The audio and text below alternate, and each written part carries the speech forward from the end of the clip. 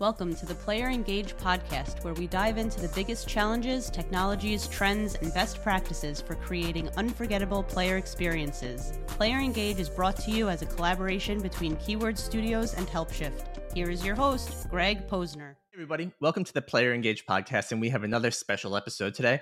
Today we're going to be focusing on another technology that we have here at Keywords and HelpShift, and I'm joined by my colleague and my friend, Dominick Kelly. He's the director of technology for this technology called Language AI. And Dom, you want to do a quick introduction of yourself and who you are? Yeah, sure. Thanks, Greg. Thanks for having me on the podcast. So I've been in language technology now for the guts of about 20 years, and I've been in the Keywords family for about 3. I focus on everything AI, a lot of it. So machine learning, machine translation, content management systems, also working with other technologies and kind of integrating them as part of the customer engagement team. So any kind of technologies that touch the customer, I have to get a little bit involved within the globalized service line. So when it comes to localization, translation, and testing. So for people that are listening and may not be familiar with keywords, let's give a high level understanding that keywords is broken into 3 parts. Create does what you think. They create games from scratch, from nothing to creating a full working game, whatever you need help with. We then have the globalized division, which will help translate as well as provide QA services for companies. And then we have the engage service line, which is actually the customer support side of things, and we can help with community management. So when it comes to machine translation, that's falling under our globalized because it's helping translate your game, as well as engage because it's helping agents translate real-time text into their native language, so you can help support multiple languages, even if you only know one language. So my question to Dom is an interesting one, is why should companies, when you're building a game, be interested in localizing a game? Why spend money there? Why focusing on providing different languages if you're building your game? I want to flip the question for you. All right. So, Fire away. Because these are always very simple. Podcasters always give you the questions, and sometimes it's good to flip them. So the real question shouldn't be why are you doing it? Is if what do your customers do or your players do when they can't play the game in the language that they use every day? That's a question to ask. So what do they do? Are they going to games generally that are in their languages first? More than likely. If they have any issues or challenges or problems with it, what are they going to do? They're going to dump it for something that's better or something that's local for them. So when you want to compete, you have to compete with the understanding that players have so much choice today. There's more games produced today than anywhere, right? There's games on your mobile phone, there's games everywhere. So if they're not easy to use, easy to access, and they make the player feel that they're part of the community, then they're not going to play them. And you're trying to retain those players. You're trying to retain those users. And that's why localization is the most important part, because you want to make people feel like they're part of that community. And translation of the language is the fundamental thing, because if you don't speak their language, they ain't going to stay. And that's generally what I see. Now, of course, it's when you're looking at localization, you should also consider things like, how much money you're going to make out of that market. Not to say that money should be the only reason why, but that is a reason. And you might also want to say, well, maybe that English proficiency in that particular region is quite good, so therefore maybe we don't translate straight away until we see how good the game is, because often translation localization isn't cheap. It's a service you have to work on. So yeah, when you're thinking about it, I would always say think about the player first. Think about the experience you want to give them, and then work backwards. So that means then looking at the cost for it. So you know that, for example, that your main focus for a particular title might be France. And for that reason, you should definitely translate into French. And then you might want to add more languages in the future. But that's how I would take it. Everywhere your player is playing the game, you should be able to provide the language. And if you don't, you should have a really good reason for why, because they'll ask you. I love that point. And it's interesting, right? Because there is a ton of competition out there these days, right? You're playing a match 3 game, and just because you're the biggest match 3 game in town, if I'm not immersed in the game, if I'm not feeling it, if you're not providing the support or tools in my local language, I'm just gonna download another copy of the game. And it's easy for me to say because I'm an English speaking player and most games are available in English. But you bring up the point of monetary value, and you don't necessarily, you do want to think about it. We could say we don't want to, but you do, right? And the English market may not be the most profitable market for a game. There's other markets out there that are going to bring you more money than the English speaking crowd. So is that something you talk about with customers when you're that about what markets might be the best markets for you to go into, or is that something that they're primarily making a decision on their own? Well, we do talk to them about that. It depends on what kind of level of relationship you have with the customer, right? Too, because some of them they just fire and forget. They give it to us and they ask us to do a service, and we provide the service, but that's fine. And in other cases, that we provide technology as well, so the AI stuff. In other cases, we provide services and technology. So we do a whole. Where we're at the partnership level, where we're doing all that kind of stuff. The conversations are more at that level where we're saying to them, okay, so you're launching your game, across all these different languages and these different markets. Then we talk to them about culturalization. So is your game, applicable for that market? Have you considered that you can't use blood here, or the cultural aspects? If you're using Nordic gods in your game, for example, is that okay to do that for things out in the UAE? Maybe not, because there's some gods that conflict with their religious beliefs. So you have to have these kind of conversations about the ethically and culturally, is that game suitable for launching it, and why you should translate it, and maybe you should change things for it. So in the source content before you actually localize, and then when you localize, understanding the impact and making sure you always have a story for anything that might be controversial or funny or whatever it is, because every time you try to be funny, there's always someone that turns around and says, that's not funny, I'm offended. So because of that, you have to make sure you have a story, right? That this is why we did it, and these are the reasons why. If you don't have a story for why you've got a certain cultural, let's say, adaptation or whatever it is, and you don't have a story, then you're generally going to offend a hell of a lot more people. So definitely have your stories and have your logic in place first. So we do speak about that. We also speak about then, for example, when a game might be running for 5 or 6 years, and they've localized it into 4 or 5 languages. It's doing quite well, but they've noticed that, I don't know, let's say the Vietnamese market, there's a small amount of players playing it.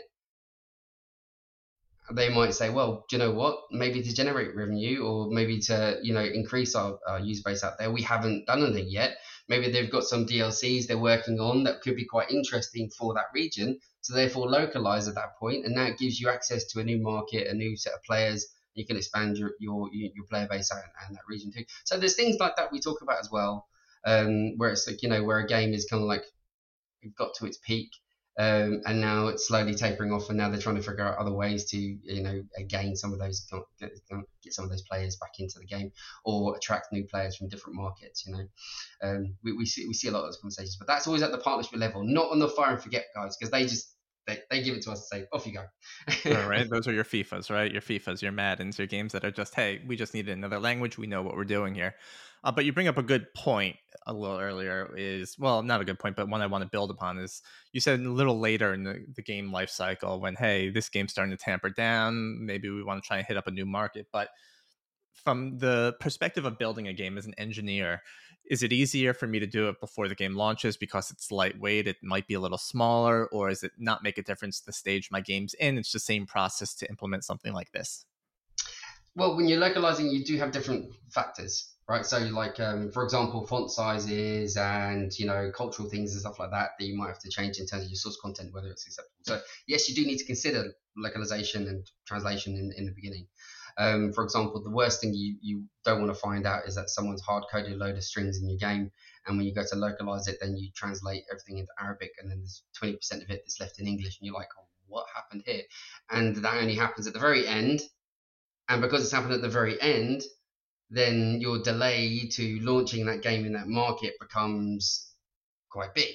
So the idea is to shift things left in the process where you can. So where you can detect things early, where you can detect things sooner, where you can start to gather the information about what you're doing, the quicker you can start to deploy fixes, so that at the end, or at the right of the process, as we like to say, where time is tighter and things are tougher to get done, and budgets are often tighter too, you don't end up putting the pressure there. So try to shift things left. So when you're looking at localization, when you're looking at testing, when you're looking at QA, when you're looking at all this kind of stuff for globalization of a game, you should always try to get it involved as early as possible, embed the people in your teams if you can do that, and get that stuff sooner rather than later. So yeah, if you can do it.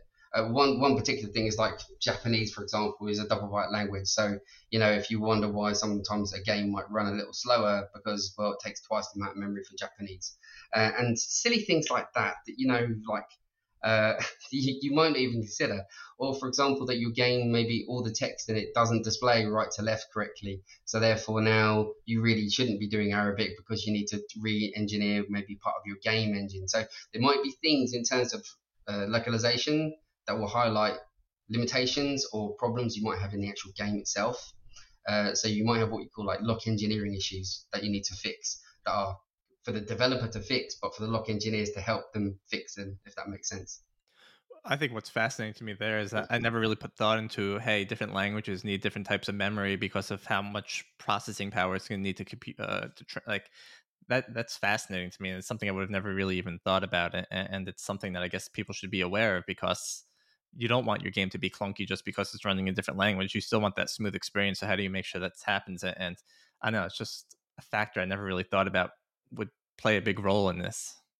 Yeah, you got to think about all the things you can think about. Like if you're launching a game and for example, you've only tested it, for example, on Stream, and you haven't tested it then on any of the applications that might be out in Asia, and that's a market you're going to go after, then you're going to lead yourself up to a bit of a failure there, right? That it might not perform as you expected to, so you might not get the users that you expected to. So always try to put yourself in the player's shoes. Always try to consider the cultural aspects, the performance aspects of playing that game in that region. So language is only part of it, localization is only part of it.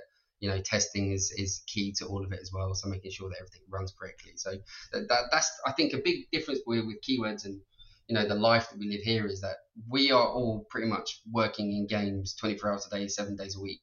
So we understand what it means to build a game and launch a game. And like you said, with the code dev and the create guys, they're creating stuff and they're code deving stuff and they're doing artwork, and we hear the stories of stuff before. Well, we don't hear the stories because they can't tell us, but but after they've launched and we start to see the stuff being released, we start to go, okay, well that was part of us. We did that, and that's really quite cool. So because we live and breathe it from beginning to end, we see a lot of the good things and we see a lot of the bad things. And when we're at that partnership level with customers, it's good to be able to say, look, we've learned these things, we can share them with you, and it might help your game be more successful if you're running on a tight budget to launch a game, or if you've got a certain amount of investment and you need to make a return investment for it quickly, then you need to make sure you spend your money in the right places, and you want to make sure the players get what they need as well. I have a two-part question here, and you have to excuse my ignorance for understanding how engineering or development works. Yeah. If I am building a game, right, and I want to translate it, and I build it in English and I want to translate it into French, boom, I sign up for Language AI. What is the lift to actually setting it up from my perspective? And then maybe a year down the line, I say, you know what? I want this game to be in Finnish too and Dutch as well. Is it because I've already done it from English to French? Is it a lot easier to then just say, hey, add this language, or are we talking about a whole new engagement?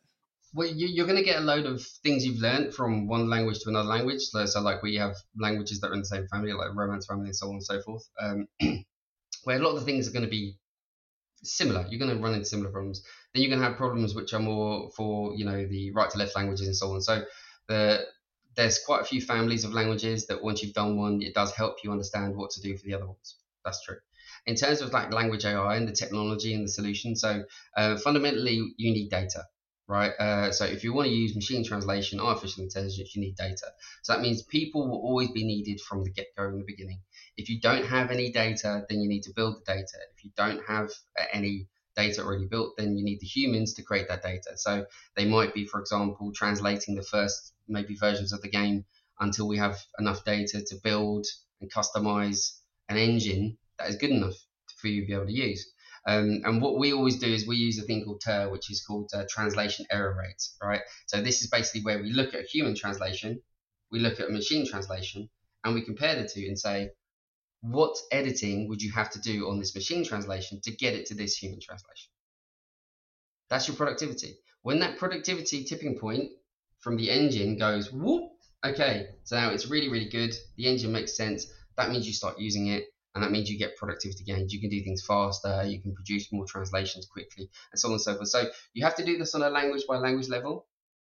So every language is a learning curve. So you should be expecting to spend more money in the beginning to collect the data, and then as the game evolves, and you may be doing, you're halfway through and you have enough data to build an engine, you might see some of those costs kind of come down, and also some of the speeds increase because you've got the data. If you're part of a franchise and you're doing one game and another game and another game, oh, language AI loves that because you have huge amounts of data to use. It will gobble it up, and you can do some really great stuff. And often you can create engines for particular content types, like one just specialized for French in-game content, one just specialized for your marketing content, one just specialized for dialogue, because all that content is very different. So you have differences on a language level to build an AI, and then in a language you'll have content types within that language. So you have mainly marketing, in-game, and dialogue are the three ones that you tend to see the often of.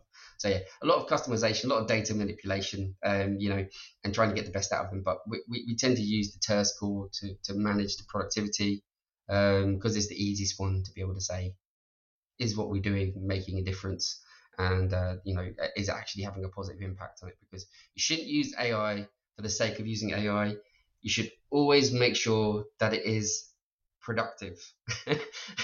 That's a key thing. And that's going to lead us into questions, and not quite yet, about kind of the rise of generative AI and that. But before I go there, so just for understanding how the tool works, right? If I'm playing Marvel Strike Force, right, and Yeah. there's a saying like, "Hey, here comes Spider-Man," right? Is it translated real time? Like, is it then, like, if I'm playing in Spanish, is it going to translate it real time, or is it already programmed into the game for all the languages needed? That's a good question. So generally, that's already translated.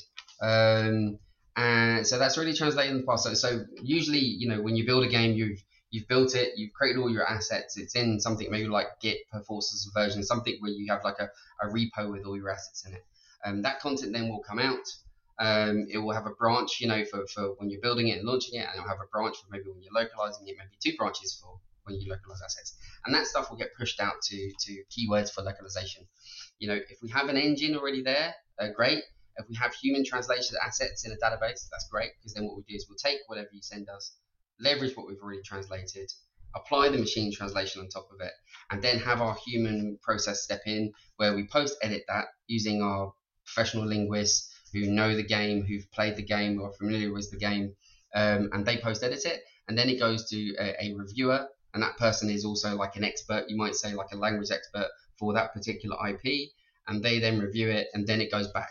So what you end up having is still people in the process, but the localization part tends to be a lot tighter, because you can now provide all the content translated, whether that be partly machine translated with AI, and also leveraged from the work you've already translated in the past from humans. So we try to leverage the both to maximize the speed.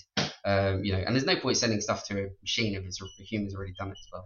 So here's where I want to try and trap you and get you in a corner here. Is now, Okay. why is this machine learning? I mean, text has been translated for years. I can go to Google, I could type in translate this from Spanish to English, or translate, like, what's the machine learning aspect of all this? Yeah, so Google is what they call, like, miles wide, but only inches deep. So it has a lot of data, but not much wisdom. And as the wise man would say, to turning information into wisdom is tricky. And generally people, have that ability. So AI doesn't really have the ability to do that. At the moment, what AI tends to do is it will go out there, grab whatever it can, and then try to formulate a response it thinks you want. Now, that doesn't tell you what you need to know all the time. It tells you what it thinks you want, right? And that's the hard part. The disinformation, misinformation have AI at the minute, right? And this is the challenge with it. So you have to make sure when you customize and train an engine, you feed it the right data, you feed it the right information, you get it to understand the context of what kind of thing it's tackling. So would you say machine translation? Yes, okay. There's an AI model inside of it that's learning. the language and the nuances of what you feed it. But it's not, as say, artificial intelligence, as in it's automatically understanding what you're saying to it and then creating a response based on true understanding of what you've asked it and giving it back to you. It's not doing that in real time. There is a lot of machine translations that are learning, but yeah, you have to give it context.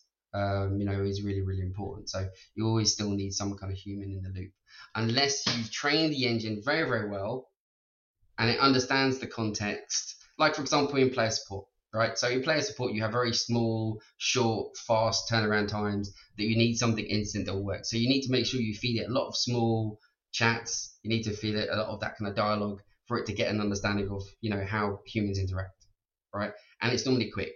It's not 500, like Elder Scrolls, 9 million words, for example, or so on and so forth, right? Massive amounts of content with huge amount of context, and you can't really feed an engine into that and expect it to get the context 99% of the time, or to the point where the player isn't going to spot all the problems and the context challenges that the machine will not spot, and therefore that's why you definitely need the humans in the loop. So um, where it becomes learning, it's the data you feed it and the cleaning process and giving it to the engine. That's the machine learning part. So yeah, AI is overused a lot.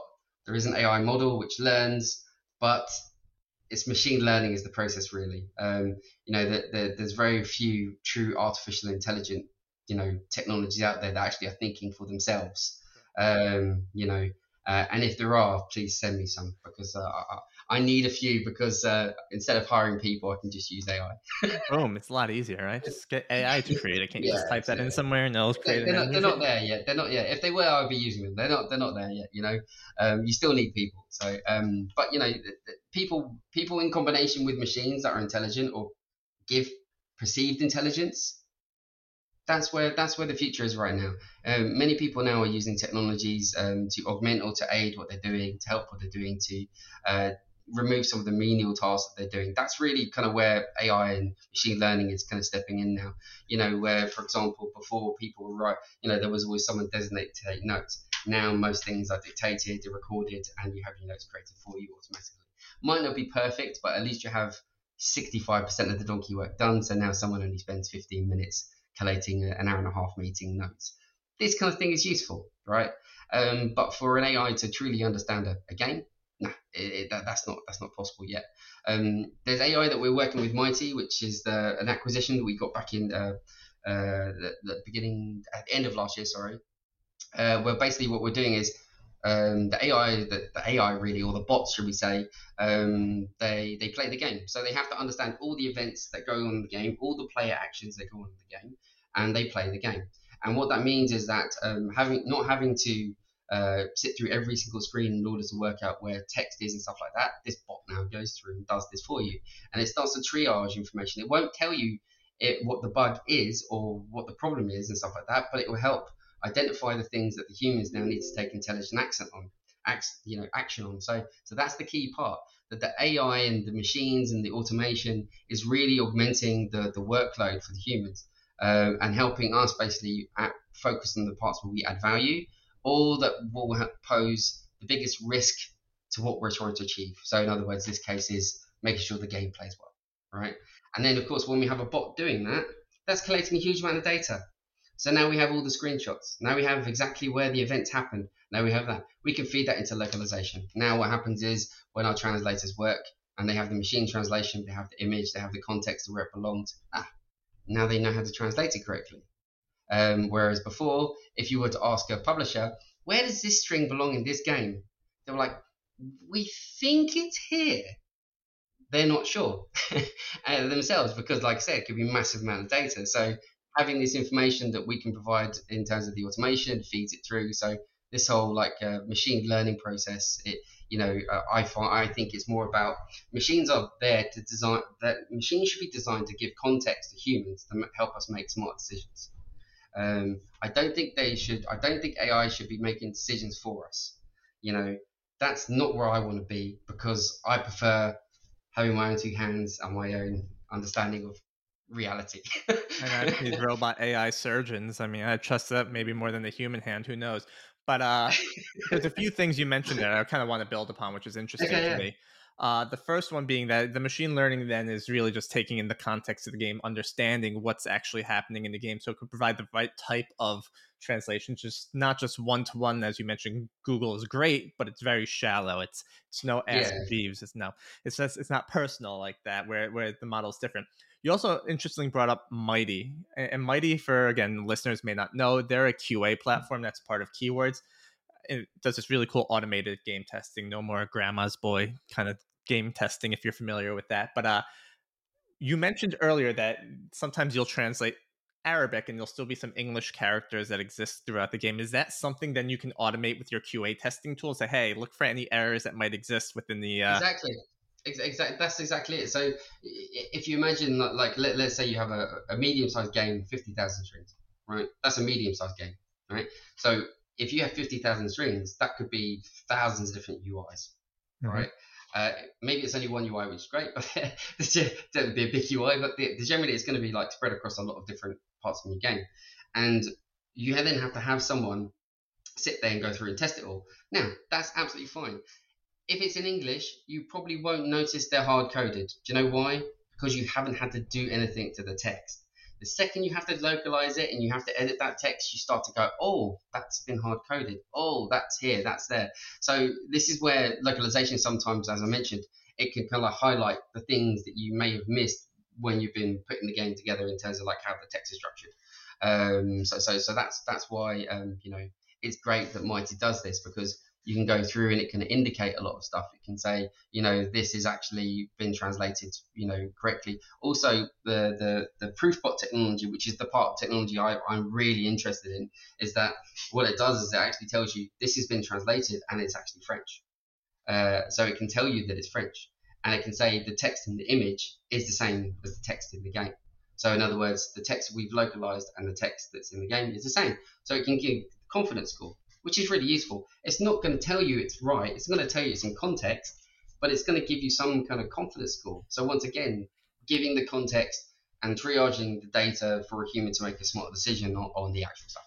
That's the beauty of it. And that Proofbot bit is a part of the test bot. So they have BuildBot, which builds the game, makes sure the game is not broken. They have TestBot, which plays the game, so takes the role of the player, goes through and plays the whole game. And then have Proofbot, which is kind of like a weird guy that sits in the background and just takes pictures of everything. The creep guy. Yeah, that weird guy that's takes selfies and you're like, who are you? But so Proofbot is that guy, and he's collecting all that data, and that's the bit that I'm like, for an AI person, the more data you collect and earlier on in the stage, understanding what all those artificial players are doing, that should be great for understanding what real players will do. That would be great for understanding how we can pass things through for localization. That's great for understanding generally how the game will play. If you ever wanted to realize as well, at that point, you can say, what would happen if we had 10,000 players in the game right now playing this part? Well, chuck a load of bots in it, and it will give you the idea. So asking those kind of questions and trying to figure out what performance might be, when you're doing your English or French or German versions, this kind of technology is really useful.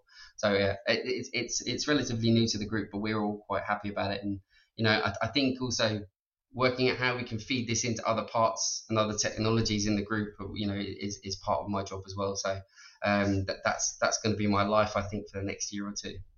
So let's go to that, because this is where it gets exciting for me personally, right? And I, as being a sales engineer for the HelpShift side of things, for who are listeners who aren't familiar with HelpShift, we provide a platform that allows to provide customer service. So agents can communicate on our platform directly with your players or your users. And where it used to be, you'd manually have to copy and paste text if you want to translate it to a different language.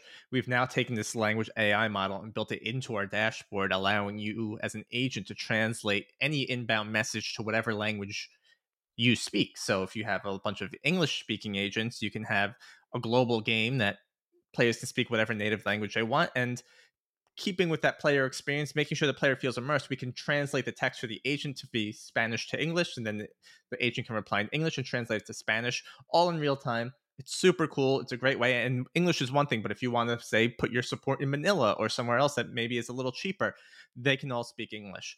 What was the decision to integrate that into HelpShift? I mean, it seems like common sense, so you might just say, yeah, Greg, it's common sense, but like it makes a lot of sense. And it's something at HelpShift we wanted for years. And it's not until we became part of the Keywords family that this happened. But how did this get called out, I guess, for lack of better words?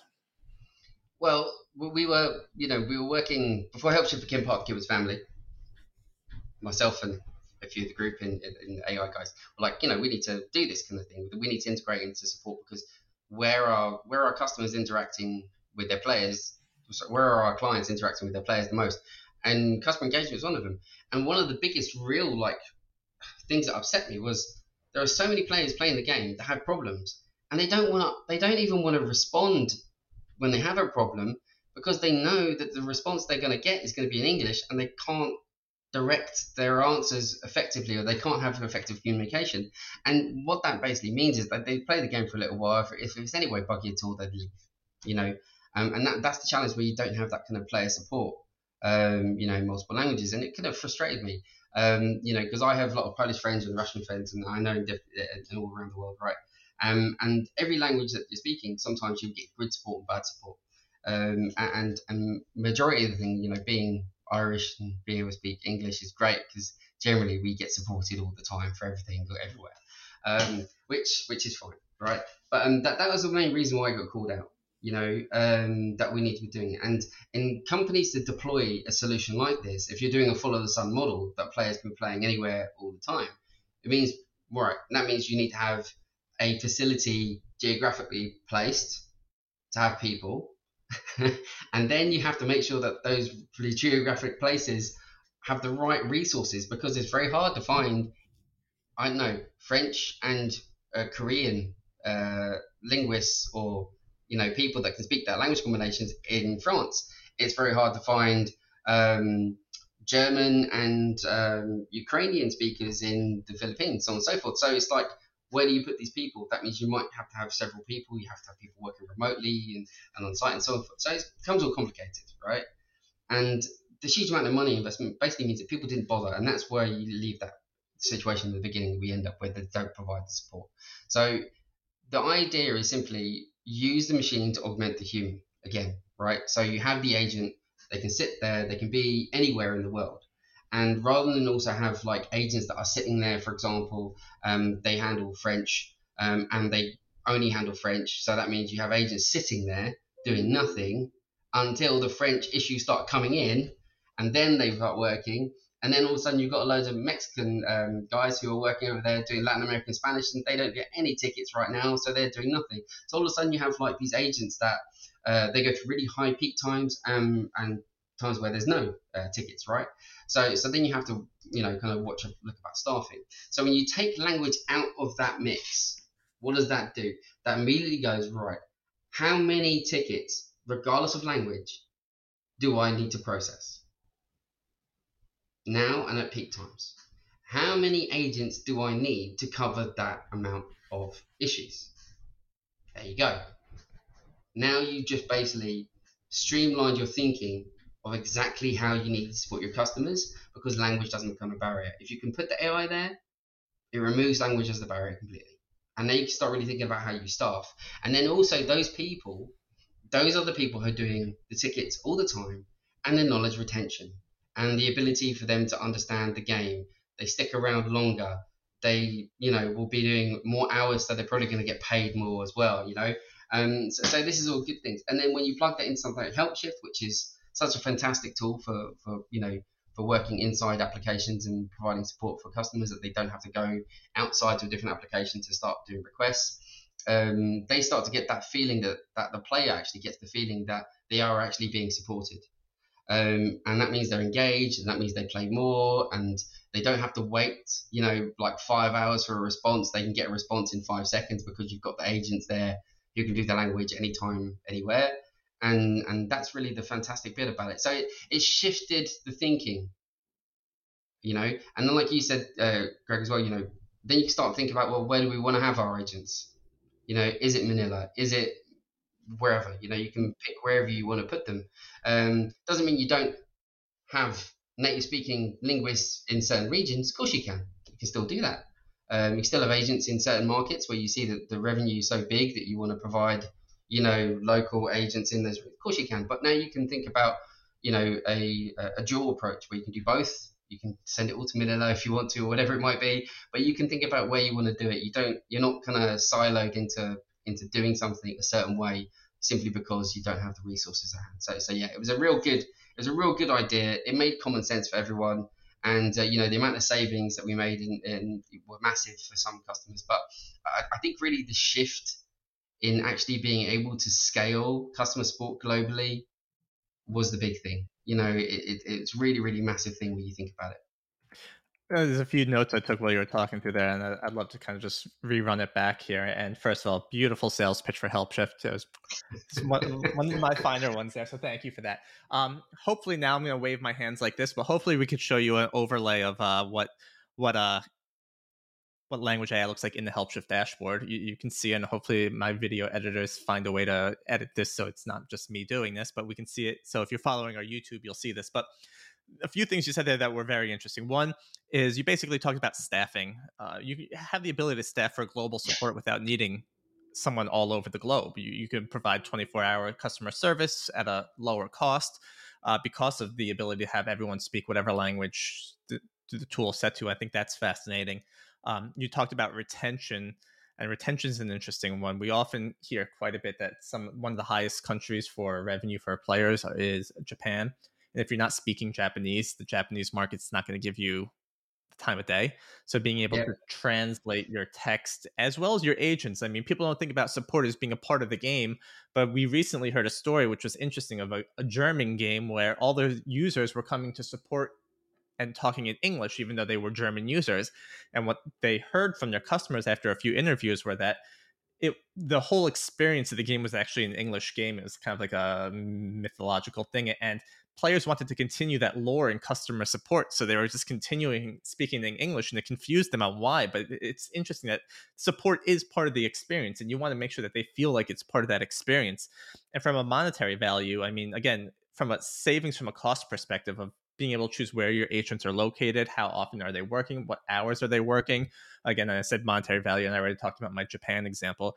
There seems to be a lot of benefit for having these stuff in HelpShift or in the support tool so that the agent can do this real-time translation. And that was a lot, but I think a lot of this made sense. Did I seem to sum that up properly? Yeah, no, that makes sense to me too, and I hope the listeners, if they want to see it or hear it, reach out to you about it. But I would, every time they build a game, I would just say, please just think about your customer. Just think about the player, think about the experience they have, and ask yourself every single time, what would you want? And what would you expect? And whatever you expect in the language that you speak, that's what you should deliver. That's the fundamental thing you should always do when you build a game. Have you heard feedback from the users on HelpShift who are using the tool and kind of their experience with it so far? Yeah. Security's been quite, from the actual client point of view, because when you're going in and out of different technologies, you've got to cut and paste stuff, and you've got to get agents to do it, and you're putting it in maybe whatever kind of tool you might be using, and therefore that might not be secure, and you might be taking data out of places, and that's not really what's happening now. You need to make sure that you have your data and your client data and your client communication in lockdown, and so they were really happy that the process was secure, that there was no potential leaks for data out of the player engagement or the customer support functions now in businesses, and also like that whole like relief of, okay, well, we don't need to worry about the game being localized now into Russian or into Spanish or into whatever language, right, that you might want to be able to do, because you can provide support no matter what. So it means that the player engagement part of the process now can react, and it's not the thing that reacts at the end. It's the thing that just says, well, okay, we're launching in a new market, great, what's the expected uptake to be, and we can make sure we have the agents in place to do it. And that's as simple as that. And you can imagine that the stress is removed, because player engagement itself is stressful. Like you have a lot of people who invest a lot of money in their games as well. They have to feel like they're being looked after, and they have to feel like they have that care. And the agents have to deal with a lot of stress too, so they have to be professional. They can't just be someone you get in and pull out and leave. They have to be able to deal with, sometimes young children who've invested money, or maybe even high swinger players, the VIP players who've got like 50, 60 grand, invested in the game. That those kind of players expect a certain level of experience. So for feedback we've been getting is that AI is working really, really well. Don't have any challenges with it. Love the fact that it's opened up this way of thinking. But it hasn't changed the fact that they can still go back to doing human customer support where they need to as well. So we're hearing really good feedback. We're trying to they're also asking us where else can we use AI now. So because it works here, they say, okay, well, can we now use this in our game? And we say, yeah, okay, you can, and we're kind of doing it anyway. So here is where we can use machine translation or AI here, because you can leverage an engine. For example, you might have started to create for player support, and then you can maybe use that baseline engine to build something on top of it to build online for a game. So you can do that as well.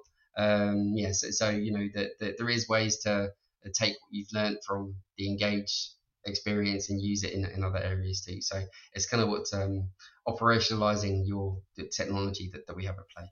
I think my one main takeaway I took from that, the most priority one to me, was that it's all two things, right? It's all secure, built into the platform, right? You're no longer copying and pasting and putting it into a ChatGPT or a Google, right? This is customer data. It's sensitive data. Why are you going to throw it onto third-party tools? May not seem like it's risky, but there is an inherent risk when you're copying data out of a platform into another tool that's public-based. The second one is that it's still human-based, right? Yeah, we call it AI and it's machine learning, and there might be me translating English text into Russian because I don't know it, but it's still me as an agent. You're not working with a machine. You're not working with a robot on the other end. So you're still getting that human support despite maybe me not knowing that language. And I think at the end of the day, there's a comfort knowing I'm still working with someone, even though they may not know my language. And I think that's an important perspective for players that need to know that. I think those are most of my questions. I have some couple of normal podcast questions, which for people that don't listen to the podcast, I normally send a list of questions that we may talk about. Dominic, I'm just putting on the spot here because he's a friend. Okay. First one's an easy one. What did you have for breakfast? Oh, what did I have for breakfast? That was just a cup of coffee and a banana, to be honest with you.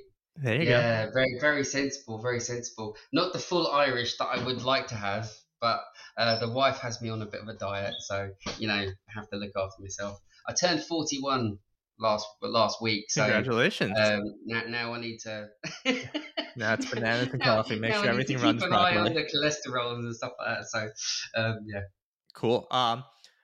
What did you want to be when you were growing up? I'm sure you didn't dream of being a machine learning translation tool creator. I want to be a games programmer.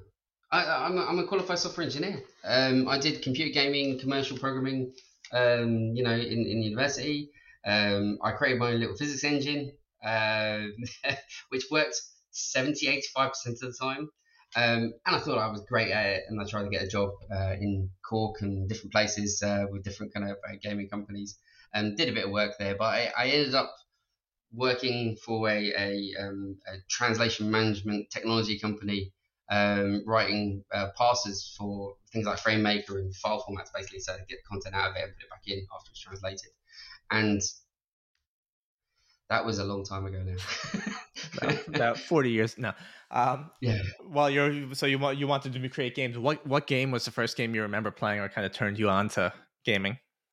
Commodore 64 Kung Fu. Yeah, you don't even know what that is. You're too young. I know the Commodore 64. The game itself, I am not familiar with the game. Go on to the Commodore 64. There's an emulator, right? Kung Fu.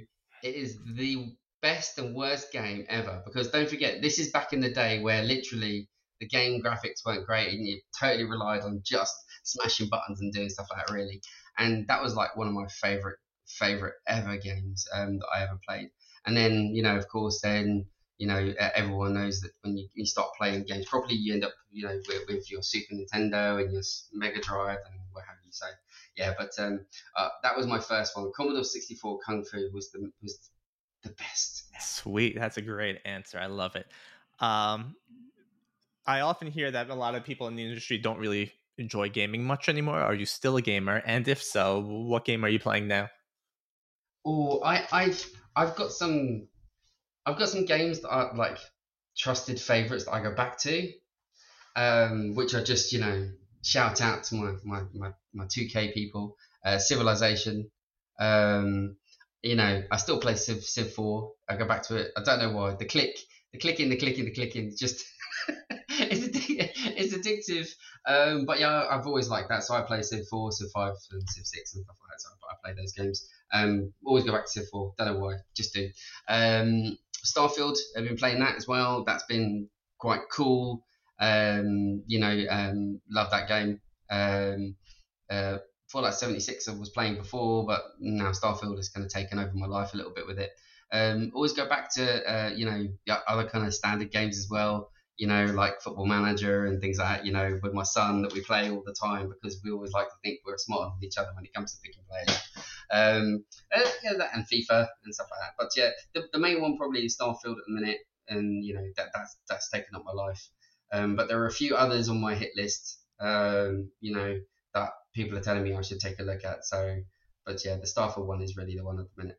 Here's a fun story about me. When I was in college, I went to college in Baltimore, Maryland, and there was a project where I had to go meet a creator of some sorts that inspired me. And I realized that Firaxis was also located near Baltimore, Maryland, and Firaxis makes the Civilization games. So I reached out to them, and Yes.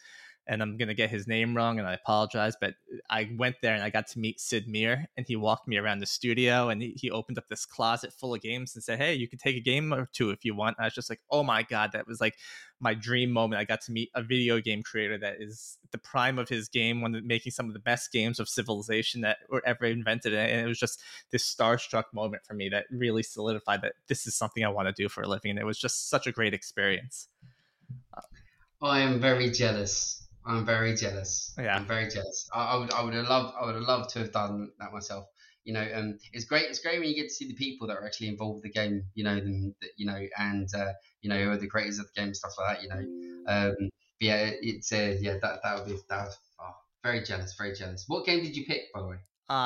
It was called Pirates. It's you Okay. got to sail around a ship. It was similar to Civilization. I was never really great at turn-based strategy. I was more of a command and conquer type of player in real time. But I respect the game. To this day, Gandhi still crushes me whenever I decide to try and play the game, and it is what it is. Yeah, Yuri's Revenge was always the Command and Conquer one. I Oh, that was a heard great the game. sources. Great game. Yeah, That was one of my first online games. That an Unreal Tournament. I just remember playing that game online. Just amazing. Uh, Dominic, I'm so glad we got to do this. I'm glad we got to talk about the technology. I really think it's cool stuff. I'm glad we got to hear your story about it. I'm glad to hear that you're fixing your diet with coffee and bananas. But I think it's great stuff. I think we're gonna have a lot of information about language AI on our Player Engage website, on our T-Words website, on our Help Shift website. We'll be able to share this, and I appreciate your time. Is there anything else you'd like to just share or plug while you got the time here? Well, I suppose everyone's going to, if you are going to the Japanese game show or you've been at the Canadian game shows recently, always reach out and say hello. Ask if one of us are there. It's always good to say hello. I love to meet new people and discover new technologies, stuff like that. So if I'm ever at an event, feel free. Do not feel afraid to come up and say hi. Have you seen this? Because that's the stuff I love. So sharing and getting to know new technology is always a great thing for me. So that's one thing I would say. Don't be ever afraid to come up and say hello and share something with me because that's basically why I live my life. Great. Appreciate that, Dominic. And unfortunately, we had another potential guest joining us that knew how to sing Frank Sinatra. Fortunately, he's not here, and Dominic cannot sing Frank Sinatra, so we're gonna cut that from the clip here. But I appreciate everything. I hope we can do this again and talk more about it. I hope everyone that's listening has a great day, and I look forward to talking to you guys again. See you. Ciao, bye.